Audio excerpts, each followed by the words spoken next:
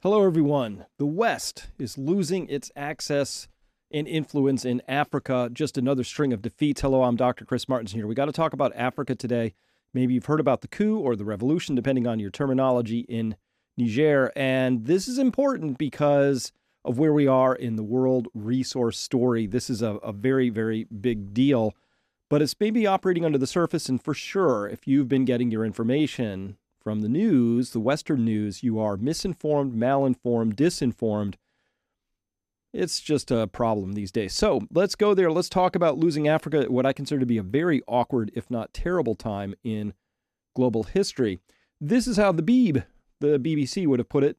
They say Wagner, the Russian mercenary group, the Niger coup, Wagner taking advantage of instability, says Anthony Blinken. And look at this. U.S. Secretary of State warned that every single place that this Wagner group has gone has led to death and destruction. And exploitation has followed. So this is what you call a projection, because if you look at the history of the West in Africa, it is one of death, destruction, and exploitation. I mean, come on. France and Algiers through the 50s and 60s. Dare I say, I don't know, the Netherlands and Congo back in the day. I mean, it's really, this is a fairly tone-deaf statement for Anthony Blinken to be making at this point. But of course, if the U.S. State Department wasn't tone-deaf, what would it be? Pretty much nothing at that point. So another State Department spokesman, Matthew Miller, he doesn't understand why Niger loves Russia so much.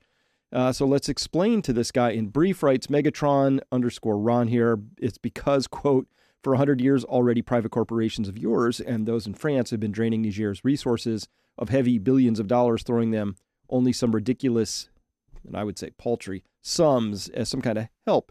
Even though Niger has huge reserves of uranium, 80% of the population is without electricity. And you could have built at least one nuclear power plant for them. Children are forced to work in mines for a piece of bread, while you and your colleagues in the Biden administration take all these heavy billions for these corporations. So that's how it's seen. Now, Niger had what is being described in the West as a coup. Other people would call it a revolution. What's the difference? Well, a coup is when you don't like what the outcome was. A revolution is when the people feel like they had to do something to finally overthrow government after a long train of usurpations. And I mean, did the United States back in the revolutionary days, was that a coup or was that a revolution? Well, we won. So we call it a revolutionary war. So coup or revolution, let's talk about it now. So Deep Blue Crypto writing here, burn of the century. The revolutionary government of Niger has responded to the suspension of U.S. aid by telling the U.S., we don't want your money. Use it to fund a weight loss program for Victoria Nuland, end quote. Ooh, ouch. Ooh. Maximum oof on that one. That's just, I'm not a fan of Victoria Nuland. Everywhere she goes, we do see death, destruction, and exploitation. We've seen it over and over again because she represents the neocons, and the neocons are a strain of thinking. They occur all across the government. That's neither left nor right. They've spanned multiple administrations, but they believe in one thing: might makes right, that the whole world ought to follow what the U.S. dictates. They're very tone-deaf people. They're always surprised that we're not greeted, or our troops aren't greeted, with flowers as liberators. Strangely enough, people in their own countries don't like being invaded and bombed and killed. It's a really weird thing. Constantly confuses them. So Niger basically just not impressed with Victoria Nuland. Rightly so, potentially. So they say military coup. The people there might say liberated from the colonialists. These are all the places. See the pattern here? Do you see where these so-called coups have happened since 2020? Guinea, Burkina Faso, Mali, Niger, Chad, Sudan. So this is the Sahel belt.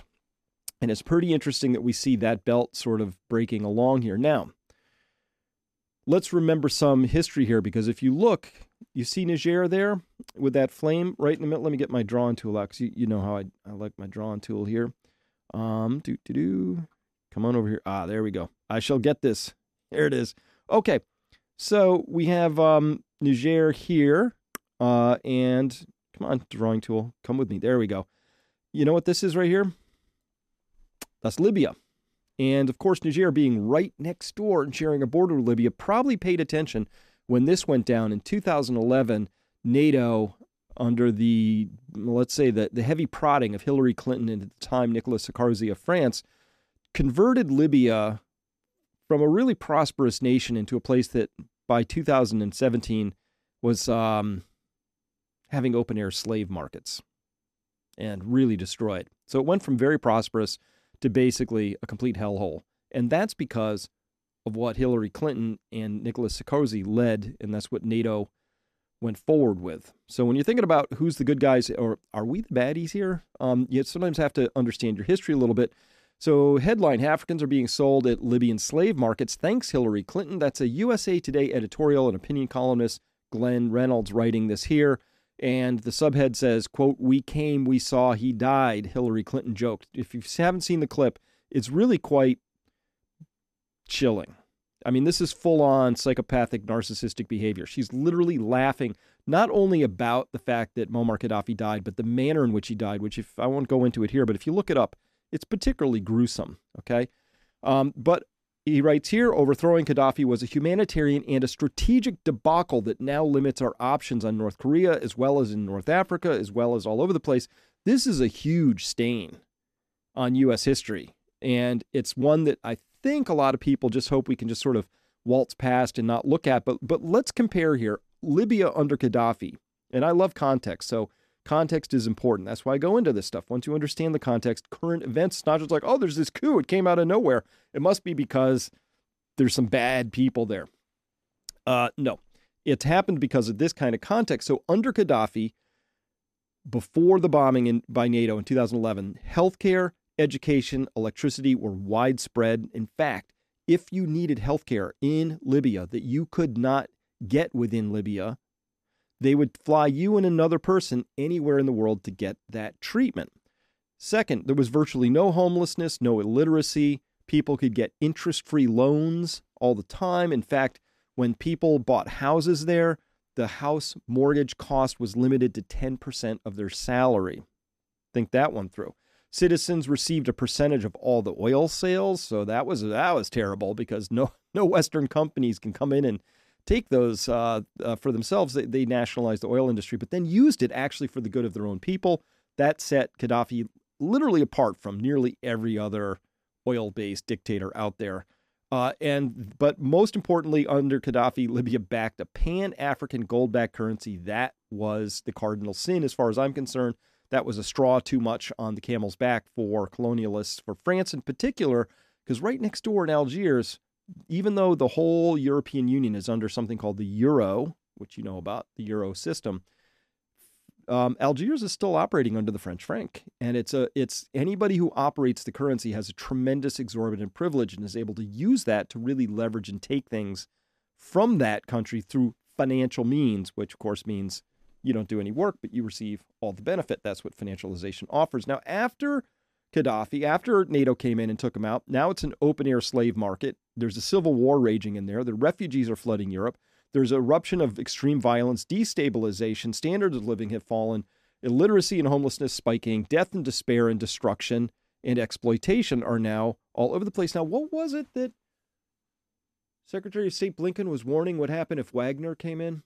Oh, those things. So it's really hollow to come in and lecture people about how these bad things that are about to happen when you are unwilling to look at your own violent, destructive, exploitative past. So that's the point here. Now, I'm a big believer in this idea that if you break it, you buy it. So on the left there, 2007, that is Tripoli, that is in Libya, and there's that same shot. You can identify some of the same things there before and after, right?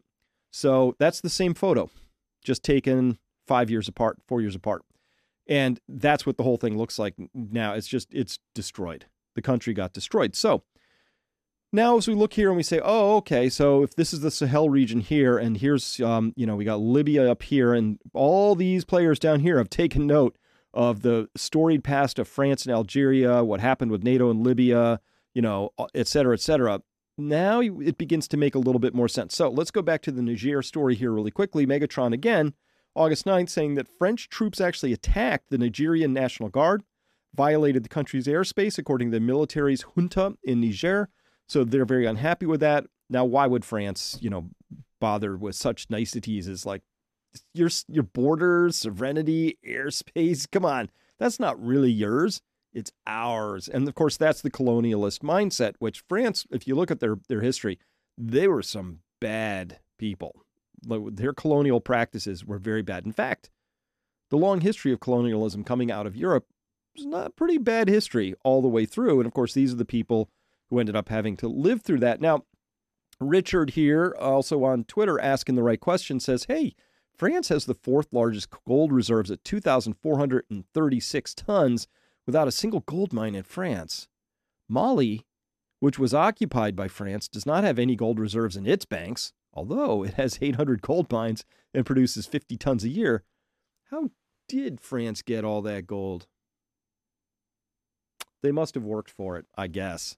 So this again talks about the exploitation, which is often done through all manner of bribery, coercion, corruption. But the biggest corruption of them all is the legalized corruption that we call the fiat-based money system, because the issuing country just prints it out of thin air and then buys things like thousands of tons of gold, buys them with this piece of paper. And that's the long and the short of it. So here's why Africa's getting pretty interesting. Here's the context you need to understand this story in its full depth. So first up, these in red, these are all of the countries that have signed military agreements with Russia. And once you understand actually what's going on in Ukraine and the Ukraine war and how Russian military hardware is behaving, and also once you understand the nature of the relationships historically and also currently, you will understand why this map is the way it is. So the West, collectively the West, is losing the last untapped continent for resources to the East, and I'm putting Russia in that Eastern bucket in this sort of a framework. So this is what's starting to create the alarm. And of course, you're going to have the usual platitudes out there coming from the U.S. Department of State, from France's foreign ministry and things like that, where they're going to talk about the importance of democracy, human rights, how very worried they are for the people of Africa suddenly that they're going to be treated poorly or something like that. So at any rate, but what they're really concerned about is that this is a rich continent. In fact, it's the last rich continent left on the entire planet.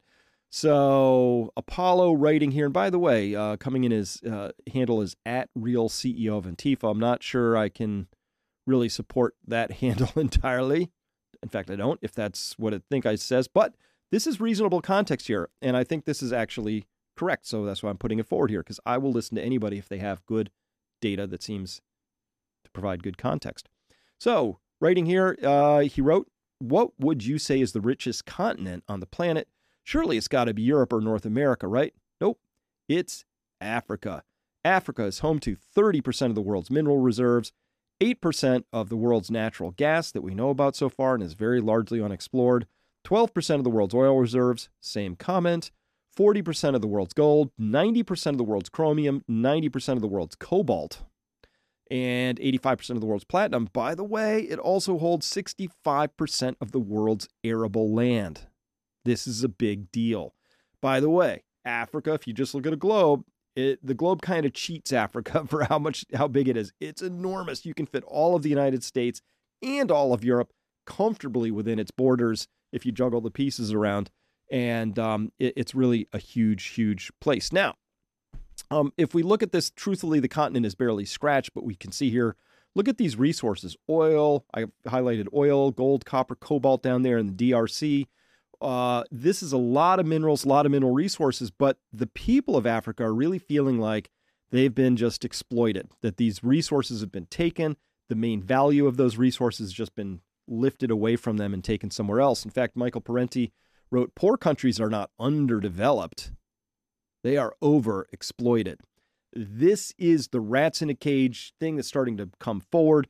People are starting to resist, this cage that they feel that they're in. We're starting to see these many, many disruptions come forward. We're going to see more of that. This is a great turning point in collective human history. And for Africa, this is going to be a gigantic moment when they can finally, potentially, take their own wealth and use it to benefit their own peoples going forward. But first, you got to pick some good partners who are going to help you do that, because none of us can do any of these things alone. Now, let's turn to Burkina Faso, which is very much got a border with Niger there, but is now very much in support of what's going on in Niger. And of course, they had their own coup, but we'll call it a revolution. But I really like how Ibrahim Traore has put this. Let's listen in. There's subtitles on this. He's speaking in French, so if you speak French, follow along. Les questions que mes générations se posent sont les suivantes, si je peux me résumer. C'est de ne pas comprendre comment l'Afrique, avec tant de richesses sur notre sol, avec une nature généreuse, de l'eau, du soleil en abondance, l'Afrique est aujourd'hui le continent le plus pauvre. L'Afrique est un continent affamé. Et comment se fait-il que les chefs d'État traversent donc le monde à mendier? Voici des questions que nous nous posons et que nous n'avons pas de réponse jusque-là. Nous avons l'occasion de tisser de nouvelles relations. Et j'espère que ces relations puissent être les meilleures pour donner un meilleur avenir à nos peuples. Pour ce qui concerne le Burkina Faso, aujourd'hui nous sommes confrontés depuis plus de 8 ans à la forme de manifestation la plus barbare, la plus violente du néocolonialisme, de l'impérialisme. L'esclavage qu'on tend encore à nous imposer. Ooh, check that out, right? So that's a very interesting statement he's put forward there, and there's a lot of context. So Africa has very blessed sun, water, arable land, mineral resources, all of those things, and yet you have people who are starving, and yet they're not enjoying very much of that prosperity. Now, what's happened is very typical, where the people who come in, the neocolonialists who come in to extract the resources from an area, they don't leave enough, really. They leave a pittance behind. They want all of it. Very greedy, right? This happens to our own farmers in the U.S., right? Where if you look at a box of cornflakes, it costs $6. Maybe 10 cents of the actual value is the cost of the corn that's in that, right? The rest of that is all going to somebody else. So the farmers are left with this like razor thin, barely enough to get by sort of a profit margin compared to the rest of the system. That is the nature of what we call capitalism. But it's not really capitalism. It's extractive and it's exploitative. And of course, that's the thing that we find more and more people are waking up to and saying, not so much for that. Now, may he have great protection, because he's 35 years old. Ibrahim Traore, president now of Burkina Faso, has already expelled French troops, banned uranium and gold exports to France, and the United States of America, and allied with neighboring Niger, Guinea, and Mali to defend their region from invaders. So things are starting to heat up over there, as if we needed one more hotspot. But, there is another way to go about all of this. And so I'd like to just look at here very quickly what an alternative approach might look like. Oh, that's a really nice building that's going in there. You can see the cranes, and it's a really nice, modern built thing. Let's go on the inside. Oh, the inside's very nice. This is pretty fascinating. What is this shiny, new, beautiful looking building here? Turns out that Zimbabwe's new parliament building, fully funded and constructed by China. And S.L. Compton is writing here, maybe the U.S. and EU should try such projects rather than constructing military bases, stealing resources, staging coups, and starting wars in Africa. Just a different approach. This one wins friends and influences people.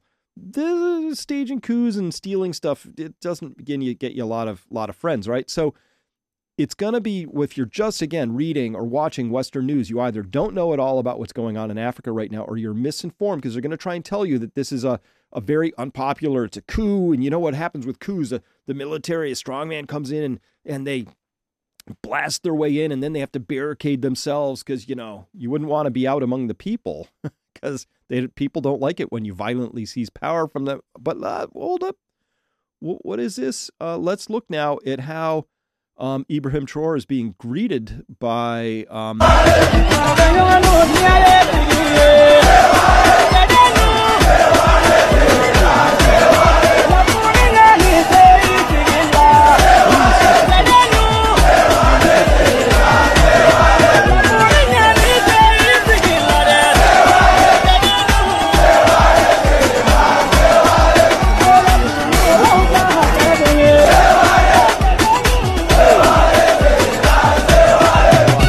they seem pretty happy with this whole outcome and are pretty much tired of the past 100 years of colonial exploitation, death, and destruction. So maybe Anthony Blinken of the U.S. State Department ought to maybe just brush up on a tiny bit of history, because, you know, understanding where people are coming from is often an important part to diplomacy and getting through you might want.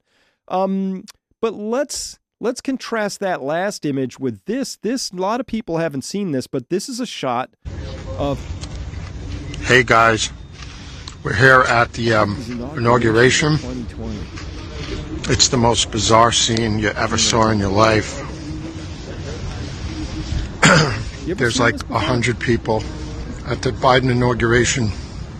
That's the whole thing. And it's dystopian. So there's nobody here. There's like more people up here with the press were pushed all the way back overlooking the Capitol than there are at the inauguration. Just a few hundred people. We're here with Fox News and CNN, and this guy Eric is great from TBN. He's a Middle East correspondent. Really great coverage. You know, conservative. So again, it's freezing here. It's like 25 degrees. It's snowing. Kamala Harris and Amy Klobuchar came across them. I was like, that's an interesting point of view that we've got right there. All right. So with that, I'm going to be comparing that, though, to the fact that the United States is completely unprepared for war with China. But man, we're provoking one.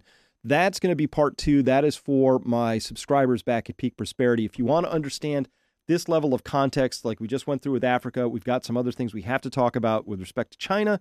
The United States is definitely pushing towards a war with China, another bad idea in a sea of bad ideas. I'm very, very critical of the United States' approach diplomatically, geopolitically. I actually believe in forging alliances. I believe that we should treat everybody with respect.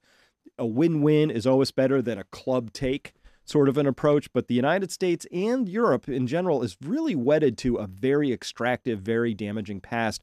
And they don't seem to have the cultural, let's say, bones to put together a different response out of the United States State Department or any of the foreign ministries out of Europe collectively. So this is going to get a little bit worse before it gets better, but we're watching now in real time. This is going down on our watch. We're watching countries like China and Russia winning friends and influencing people in countries all over the place, particularly countries that we need desperately to have good relationships with if we want to have a prosperous future, because they have the resources that we would want. We can't take them, but maybe we have something we could offer in exchange, you know, like good, decent people who have good business practices and a finely tuned sense of morality would do.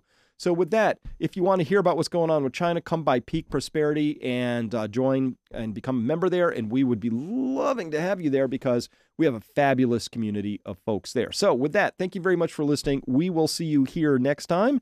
And please pay attention to what's going on out there in the world, because things are happening quickly. With that, I'm tuning out for now. We will see you next time. Chris Martenson here. Bye-bye.